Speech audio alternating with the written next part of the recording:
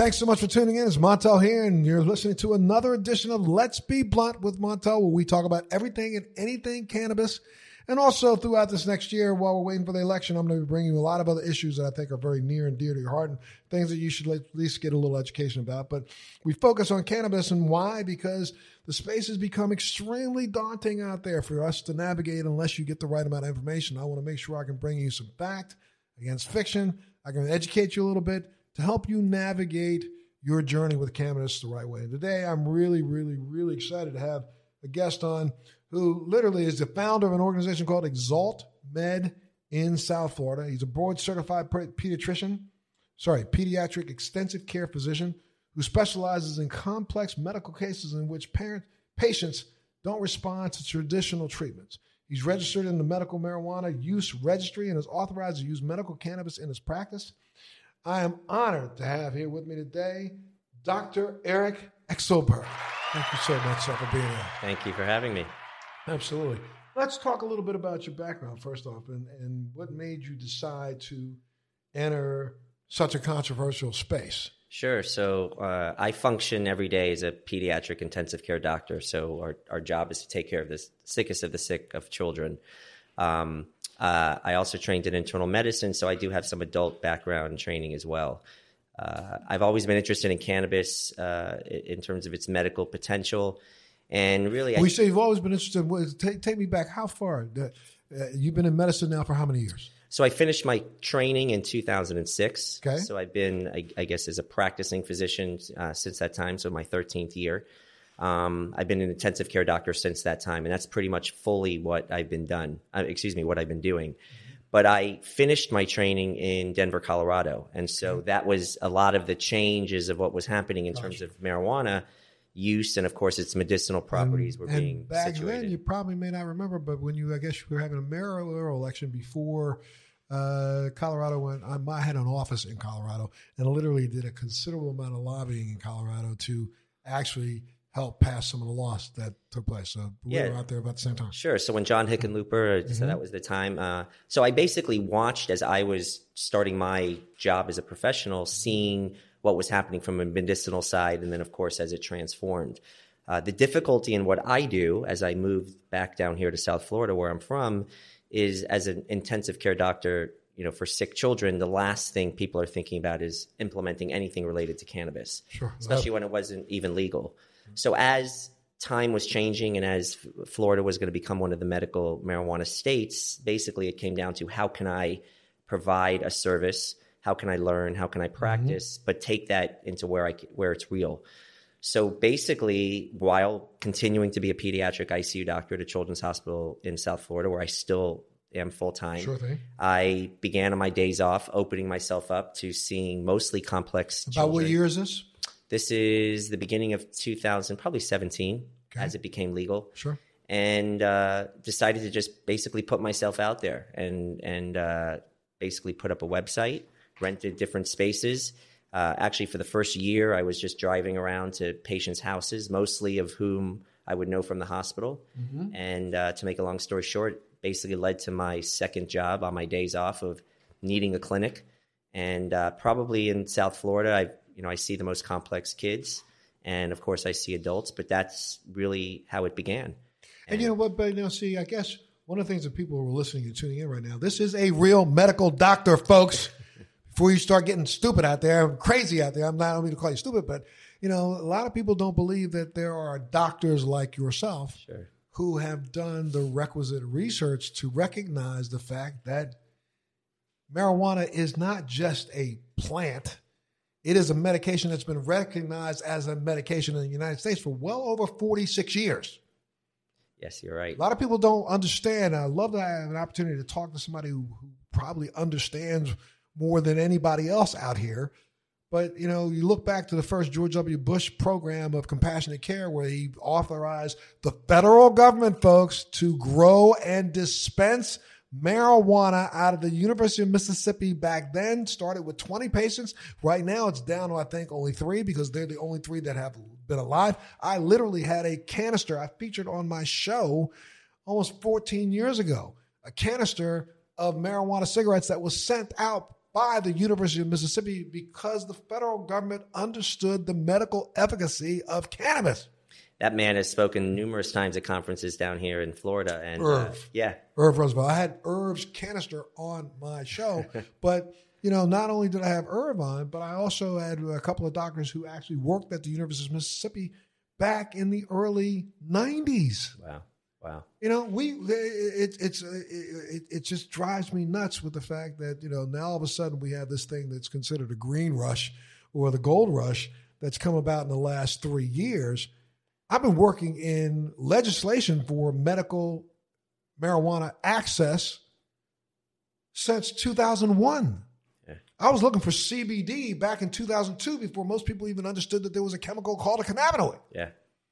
And the fact that the research has been there, is out there. The research is there that proves that we have this, and I know that you work, and want to talk a little bit about this, you work extensively in realigning and making sure that the endocannabinoid system is working most efficaciously, right? Sure. Yes. I mean, I just left the ICU where I work today, and if I could give you five cases today of where the endocannabinoid system was being manipulated in different ways. Give me one. Well, I have a patient who right now is suffering from lupus, but also has a syndrome called Guillain-Barré syndrome. Having both of those together are extremely rare. He's in the midst of just recovering his neurologic function.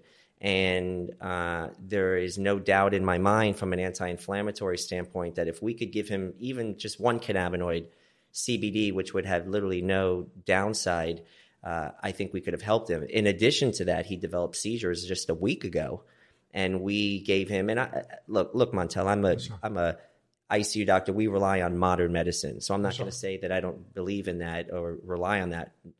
People wouldn't survive. But one of the beauties behind this is that there's a lot of ways to skin a cat, and I would have loved the opportunity to be able to give him that, whether it's CBD alone or any of the other cannabinoids, and that might have prevented things from getting worse. So, there's not a day that goes by in what I do, which is why I decided to have my clinic where the endocannabinoid is not being manipulated. And let's do something, because it gives me an opportunity to do something I wanted to do for a long time.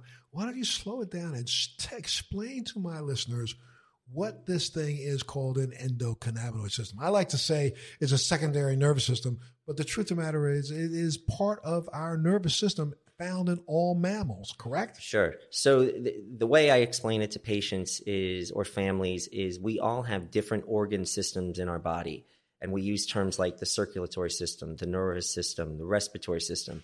The endocannabinoid system, as you mentioned, is really the job of it's a dynamic interface of all of these systems working together to keep us balanced.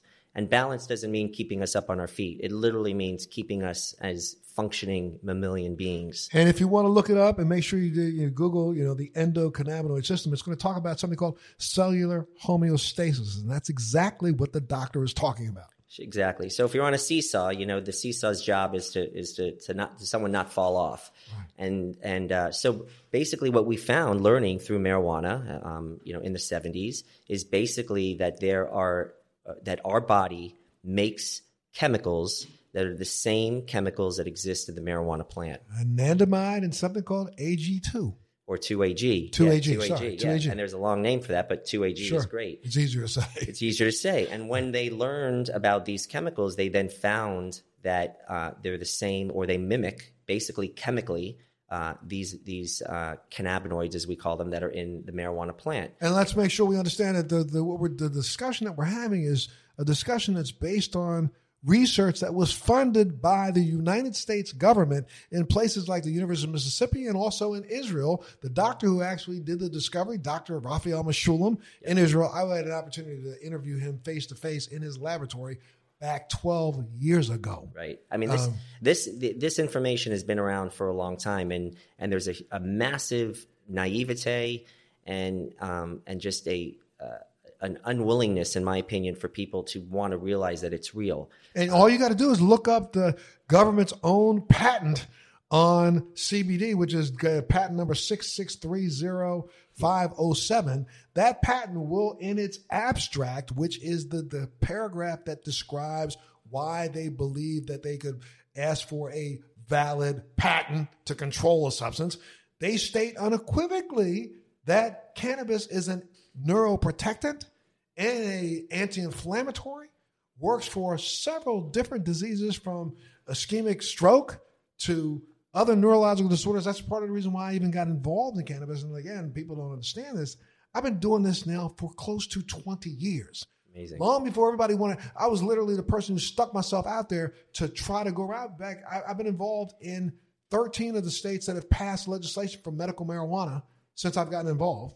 And I did so because I felt extremely strong about the fact, way before we even talked about opioid addiction, when I first got diagnosed with MS, I had doctors who would literally write me opioid prescriptions like I could go and get candy.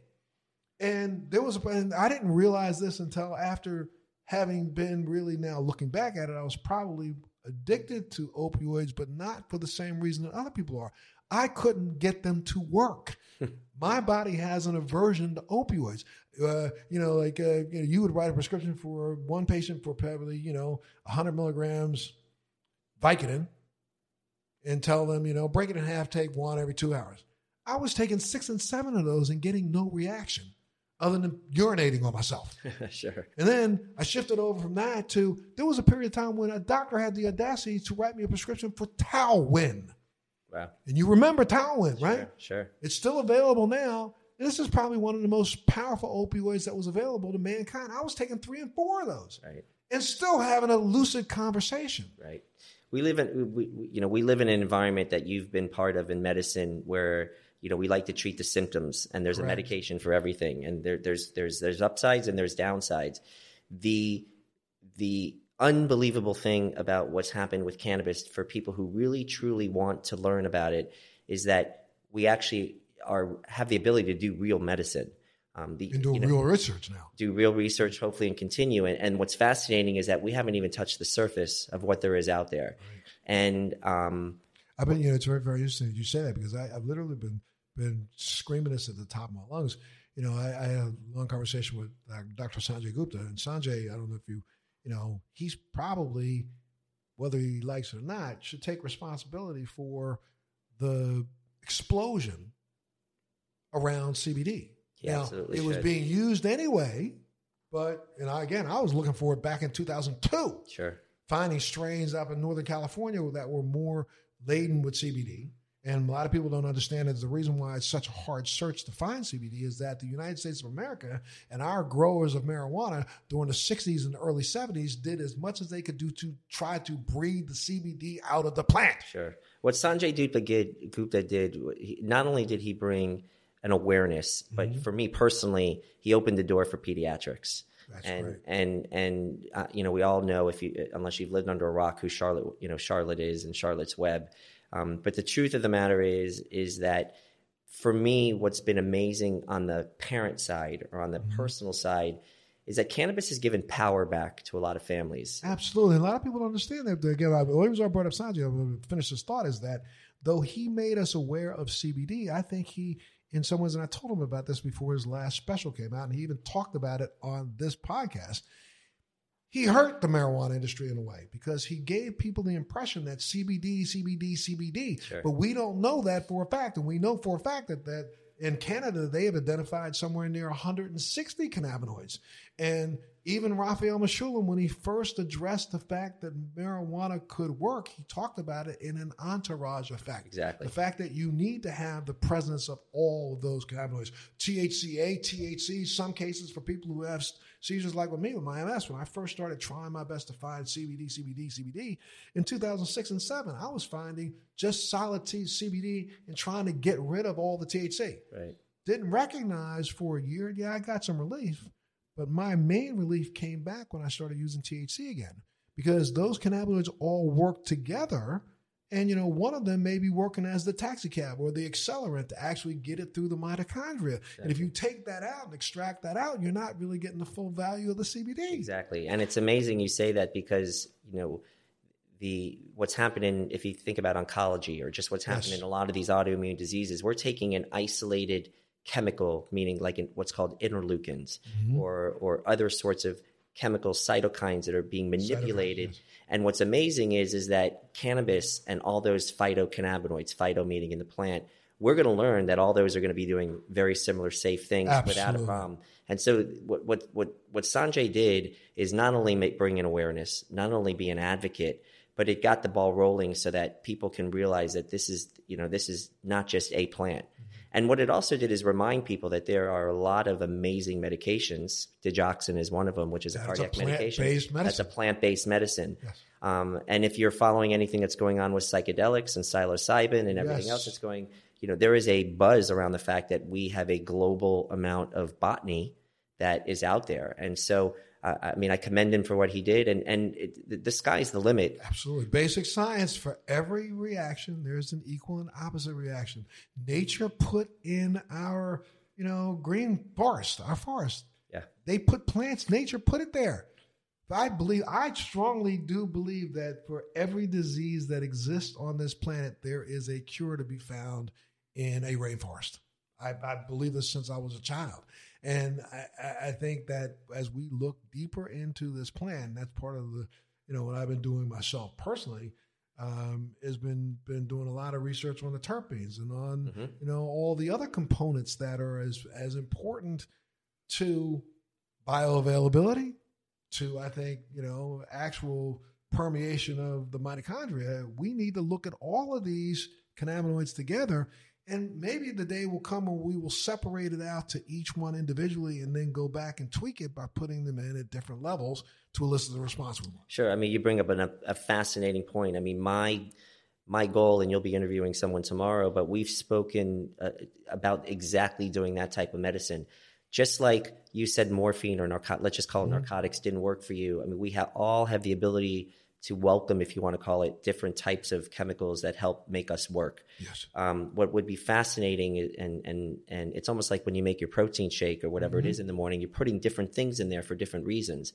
There is no doubt in my mind that over the next several years, we'll be able to do that with the cannabinoids. I know I do it myself, and I've been able to tinker figuring out, in California, we're able to isolate. They have great isolated cannabinoids, and so CBG, CBN. We're able to get those, and we will between the smart scientists that exist and DNA and genetics, and then of course as smarter people with phytocannabinoids and the cannabis, there will be designer medicine for cannabis. There will be, but that's where we've gotten all hung up on the strains, meaning selling individual flowers of different strains, where you can go into some of these dispensaries in California and you'll see 100 different strains, and people will walk up and try to figure out which one they gravitate to, basically mostly through smell, but not understanding that the cannabinoid profile of what you smell may not be the most efficacious one that you need to be putting in your body. Yeah. And then what we may end up finding out is that, this is, it's interesting that you said it, and I'm so glad that you brought it up, Doctor, is that, I've been, even my staff will tell you, I've been talking about this for the last 3 years. I have a brand of cannabis out right now that I have literally been formulating. I'm the formulator for. But 3 years ago, I was saying we need to find more CBG. CBG now is being called the God cannabinoid, but it should be called the stem cell cannabinoid, because we know that CBG is what turns into THC and CBD as the plant ages. You can only get CBG at high quantities if you actually harvest early. Correct. So, if you can get it before it flowers first 6 weeks, you've got more CBG than you have any other component of there's a lot of CBN, and there's some that's THCA. Sure. But, that CBG now, CBG in the adult plant is 0.004%. Maybe you might find a strain that might have 0.01%, right, but it's way more normally lower than 0.1. I literally played with taking some CBG and raising that number up to 1.2%, along with adding in 1.2% of CBN, about 5% CBD, and then a lower percentage of THC, but add the 90% in the entire volume. But the THC I was using was maybe a 13% THC. I'm going to tell you, that was probably the best sleeping pill sleep that I ever had in life for one full cart that I was able to put together. But that's the kind of design that we should be doing. Yeah. I think you probably realize this more than anyone else. We've gone about this a little, backwards. That's right. I mean, Right. we the FDA, is not in charge of this, and so it's not governing the NIH, and it's not governing these. So, And I'm not sure the FDA needs to be in charge right now because, unfortunately, I'm not being a jerk, but a lot of these are old school doctors who I don't care whether they jump on the bandwagon today, they really don't believe it. You're exactly right. And what I was meaning to say more is that because of the way it's come about, and because of it's been isolated by state, and because it's been isolated by business right now, we have to sort of now take a step back and find the pioneers that are doing the basic science, and how do we bring this all together? Because it's not just about recreational marijuana. Right. Recreational marijuana is a whole nother fight. And I don't believe that, I'll make a statement here, which is going to sound crazy, but I don't believe there's ever any recreational marijuana. I believe that almost every single person that gravitates to marijuana over alcohol is gravitating because they have some underlying medical issue, even if they don't accept it themselves. It might be depression, it might be anxiety, it might be one of the things that they wouldn't even recognize as a medical malady. But I think that's what gives you the choice to seek out something that's different than that alcohol thing. Well, let's go back to, we could just go back to the basics of what the endocannabinoid system and homeostasis and balance let's talk is. about that some more. So I mean, you basically said it just like that. I mean, the reason why we reach out to something as simple as Tylenol, Motrin, whatever it might be for whatever the ailment is something's not in cycle. Something's not functioning well. And so if somebody's not feeling well or feeling sad, and everyone comes home from work, has a bad day, why do we gravitate to having a drink? Right. Why do we gravitate to having a Xanax? Or why do we gravitate to, whatever it might be, exercise? Right. We're all searching for some way of keeping our balance good. and to make ourselves feel better. Yes. And so, we have all, or not we, but there's numerous people that have obviously reached out to cannabis. Well, why? Of course, there's a euphoria associated with it. But as we're now learning, there's a whole bag of other worms and stuff that are in there that is actually fixing the problems that we have. And I got to ask the question, though. If I can come home at 6:30 and pour a glass of wine, there's a euphoria. Exactly. Why are we knocking doing that? A euphoria? Exactly. But what is the problem being on a planet that has so many issues and not causing cirrhosis? Correct. That I can't correct. I mean, you go back in time. Most people don't understand, mankind's development. But you go back to the late 1600s. Here in the United States of America, almost no one drank water. You couldn't drink it. Water had so much bacteria and so many different caustic things in it that caused everything from dysentery, and you name it. So what did they do back then? Everyone basically made some form of near beer. Yeah. We made an alcoholic-based drink. Maybe it was only 2.5%, 2.7% alcohol, but that killed the bacteria. Yeah. That allowed us to drink a glass of water. Well, not only did we drink that water, but so did a 1-year-old. Yeah.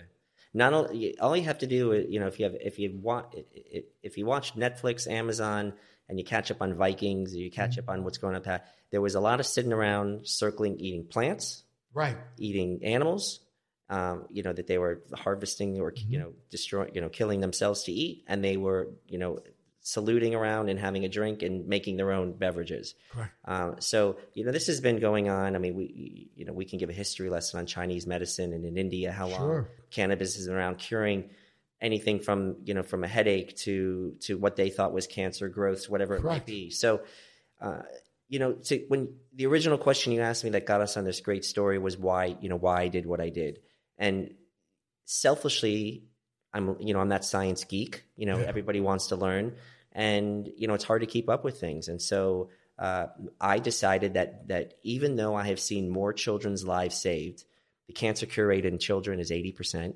Most patients that are in my intensive care unit leave and are pretty much back to normal. Congratulations. It's fascinating. And so why not be able to give more things without all the morbidity, the side effects that are going on? And so even as simple as if I want to sedate a patient in the intensive care unit, I'm reaching for morphine. I'm reaching for benzodiazepines like Valium and Versed. Yes. There would be nothing greater for me than to be able to reach for something that, number one, I know is going to probably make them more comfortable. Yes. They're going to sleep better. They're not going to leave the ICU with delirium or on methadone and Valium because they were on these medications. And so to me, it's exciting. To me, there's going to be a lot more real medicine. And the truth of the matter is that we're moving into this stage of biological agents, learning about plants. We are actually to the point where we're learning how to manipulate chemicals. And what's fascinating is that in the endocannabinoid system and what's been happening, and in Israel, they're the hallmarks of everything. Yes. They're already manipulating these systems, and it's in the algorithm of treating cancers, right. Even if it's one cannabinoid, but it's real. And so to me, it's exciting. It's fascinating. It's fun.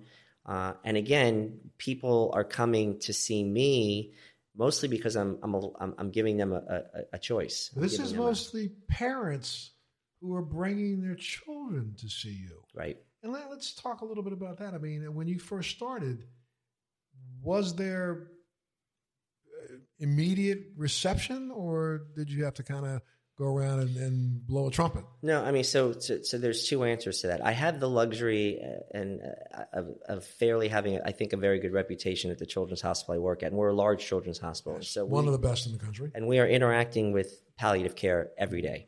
Mm-hmm. And so these are patients who can't, or something's going wrong, or they're reaching out for other things, and a lot of times they're getting a lot of pushback. So I had the luxury of patients being sent to me mostly because nobody else had anything to offer. So those people, there was no problems with that. A little bit more receptive. But what's happened is there's as you probably know, just from going through your illness, there's a lack of trust in the medical system. Yes. And there's a lack of trust to the point where parents don't want to give their patients medicine, or their kids, because they're scared of the side effects. There's a lot of great things. So I think when people came to me, it was more of, here's a person who is just listening. Here's a person who is giving another option, and we're working together. And you're the only doctor in Exalt, correct? Yeah, just me. Yeah, just you. Just me. Most of that was because of a time commitment. Sure. Just because of my other full-time job. But to be honest, I selfishly wanted to learn everyone all by myself. So every email gets sent to me. Every call gets sent to me. I answer it. I do everything. And we're all a little bit of control freaks in medicine. Sure. But the truth of the matter is that I was going to learn more, and they were going to get more by us being one-on-one. Sure. So the parents, I feel it gives them a chance to feel part of the medical process. It makes them feel that there's other advocates for their children that are listening instead of telling them what they have to do. And the combination of that is education, and we're learning together. Stay with us. We'll be right back. Do you want to know how to become a social media influencer, how to grow an online business, how to make money from your laptop and build a profitable online company? Well, I'm going to show you how in my podcast, Living the Red Life. I built $1 million company at the age of 25, a $10 million company at the age of 30, and now I'm the A-list celebrity marketer that speaks around the world on how to transform businesses and make them profitable using Facebook ads, marketing, social media. My name's Rudy Moore, and I'm super pumped to bring you my podcast, Living the Red Life. I know this is going to become your new favorite podcast, and I'm going to show you how to grow a profitable online company step by step every single week. And that to me is probably one of the biggest issues with this industry right now, is that everybody's jumped aboard the bandwagon trying to turn it into a gold rush, but missing the point that the most important aspect of this is education. Yeah. I didn't take a dime the first year that I did this, and because again, it's not my full-time job, and I enjoyed driving around to see 3 or 4 patients throughout a Tri-County area, showing up to their house. It was eye-opening to see how some of these people live, mm-hmm. and to see how they survive. Working 3 jobs with a child with just epilepsy that can't be controlled. Uncontrolled right. was the word I was looking for. And because I needed them as much as they needed me. Mm-hmm. And I think the problem right now too is that cannabis is not cheap. Right. And it should be. And it's not covered by insurances. And it should be. And so now what I've done is now I'm on a staff at one of the medical schools in here, and we're going to start teaching the endocannabinoid system. It's called Florida Atlantic University. So that's going to, we're going to be pioneering that here soon. So clearly, if they're going to start teaching it, then they're more receptive to making sure the information gets out there. But in general, is the medical community following suit with you? I think they're following suit because they're being forced to. Now, I can't speak for everybody. I think that the younger generation, the people who are now starting to finish training, go through school, you can't not really learn about it. Number one, it's proven that it's a real system. So you're actually doing a disservice as a medical education system of not providing that education. Right. I think people are coming around because everyone's talking about it, everyone's asking about it, and there is a statistically significant amount of people who are getting benefit. I had my youngest patient was 3 months old with a retractable epilepsy syndrome who was on 4 anti-epileptics, a breathing machine. That patient 10 years ago would have been dead at that age.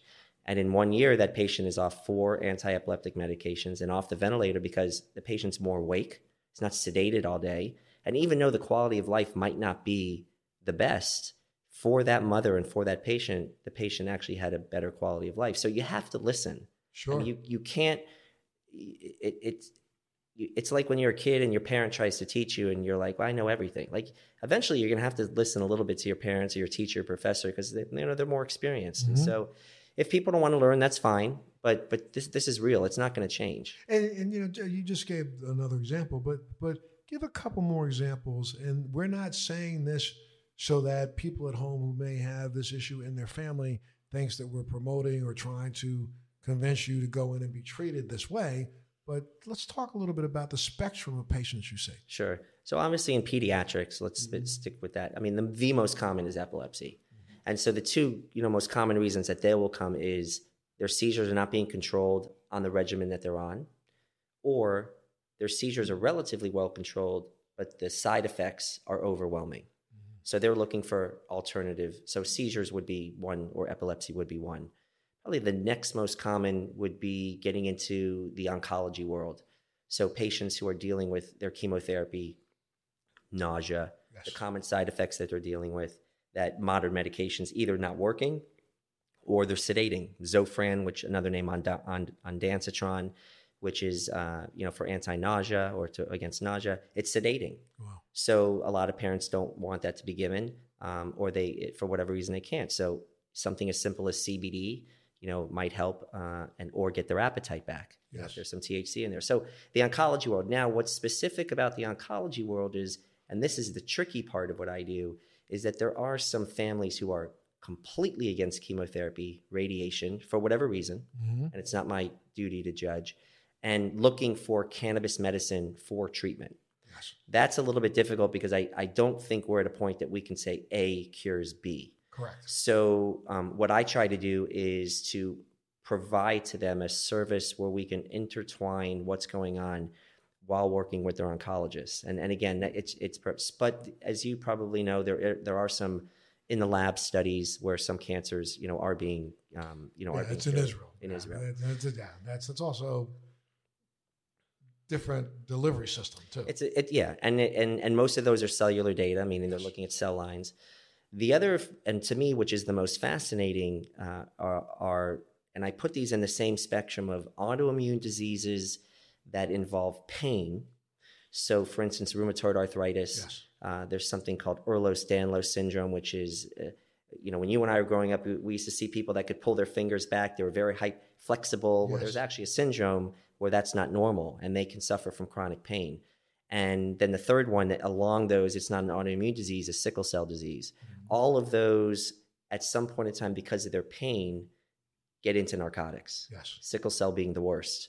So just like in the adult world where patients have been getting off narcotics or methadone and moving on to cannabis, we've been able to see a similar thing in terms of just pain control, getting off of those medications. Gotcha.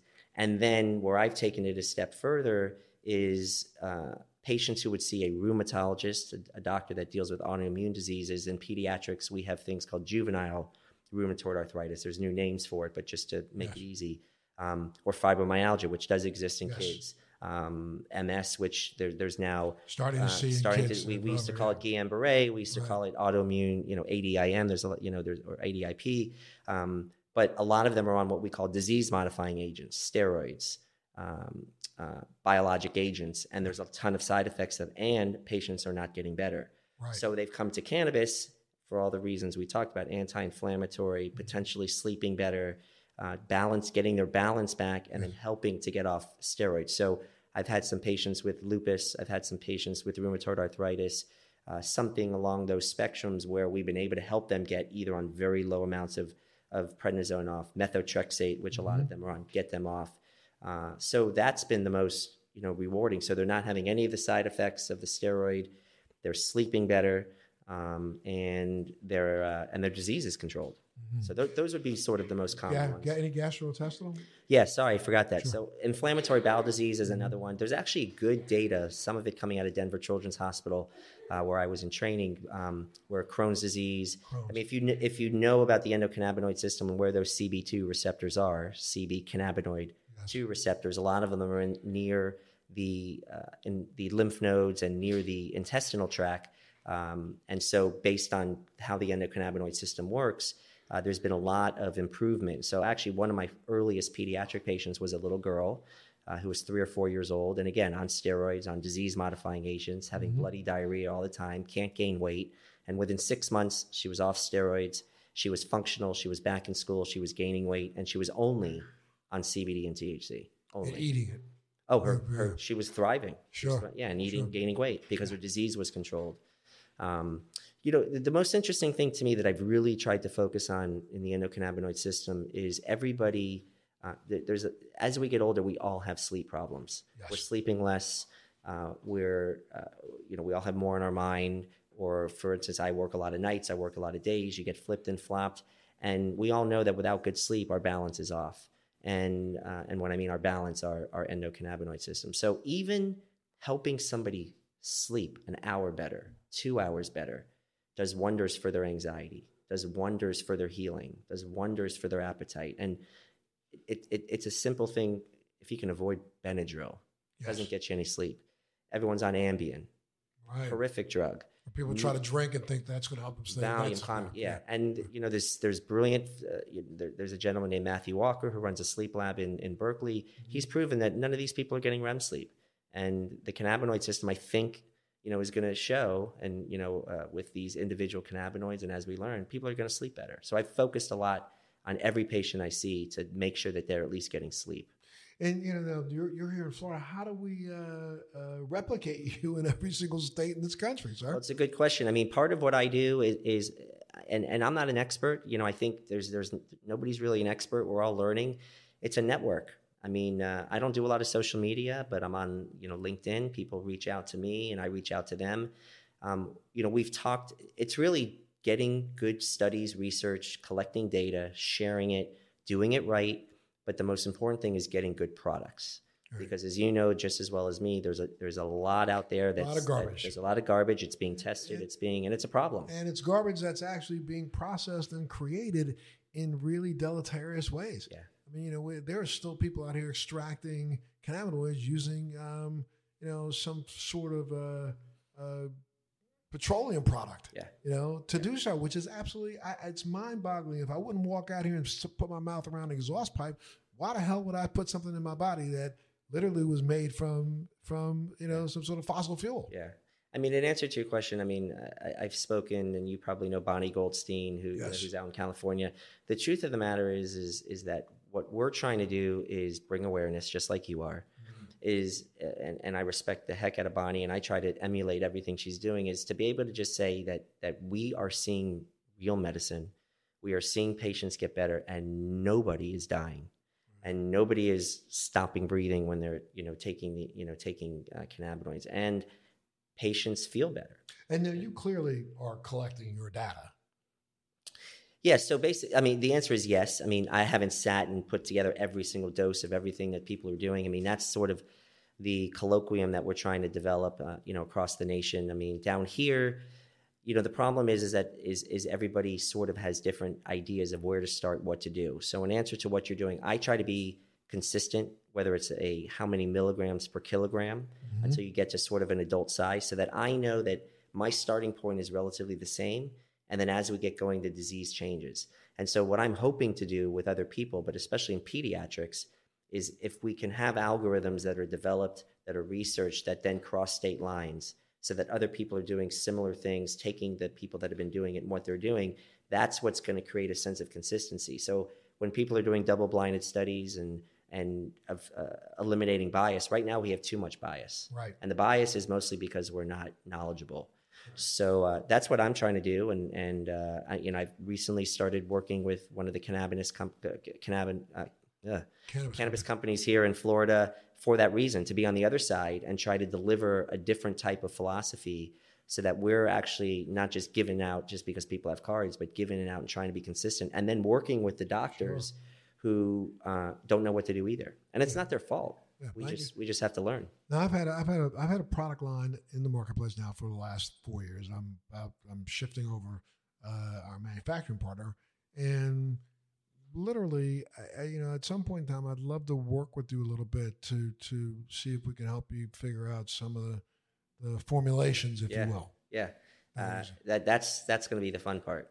I mean, literally, what would be great is if a patient comes into a clinic, they are able to talk about what it is that they do. You can isolate cannabinoids in almost like a sci-fi lab, and you can make it happen right there. With that patient. For that patient, with that concoction, and then they're able to go home, and then you whether it's questionnaires, whether it's blood work, whatever it might be, and as long as there's consistent, good quality products, I mean that's to me the future. Absolutely, it's got to be. I think, and again, but that's going to require some rules, regulations that someone has to start putting towards us, and then I don't care if it's a federal government, it doesn't matter. I mean, we really need to start looking at this so that it is consistent manufacturing processes, that we literally are taking a look and saying enough is enough when it comes to some of the caustic chemicals and some of the caustic ways that we are producing this product. Yeah. I think we're heading in the right direction, but some of these big companies that exist that are sort of buying up other companies right now, they don't want doctors around.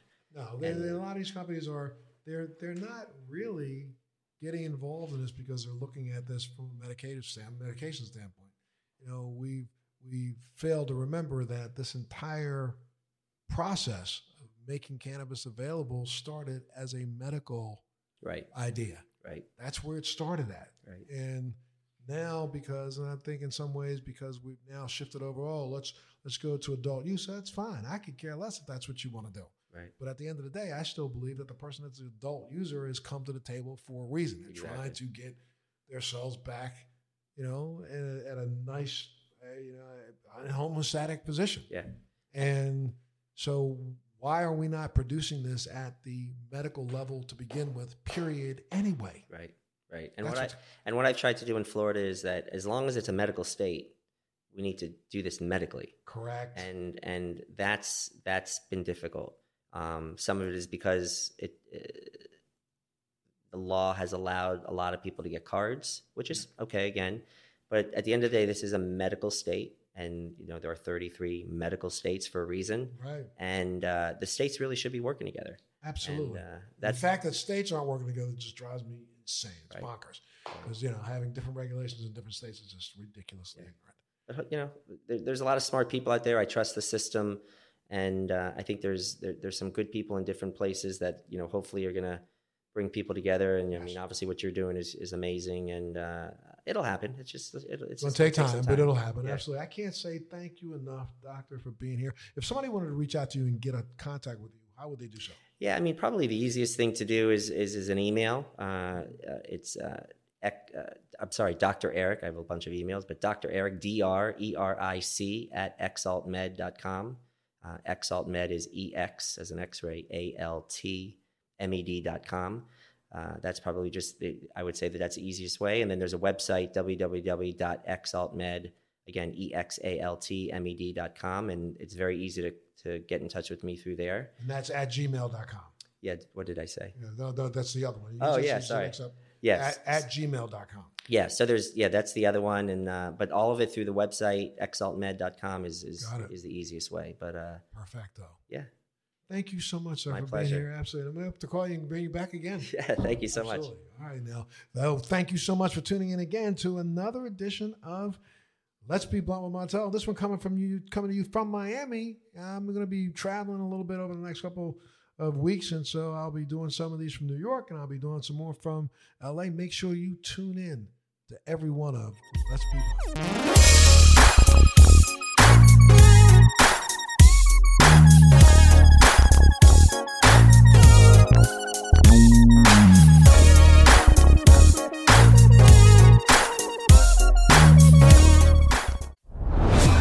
Are you dealing with best life burnout, constantly striving for more, and quite frankly, over it? Maybe you just want more joy, peace, and laughter in your life now.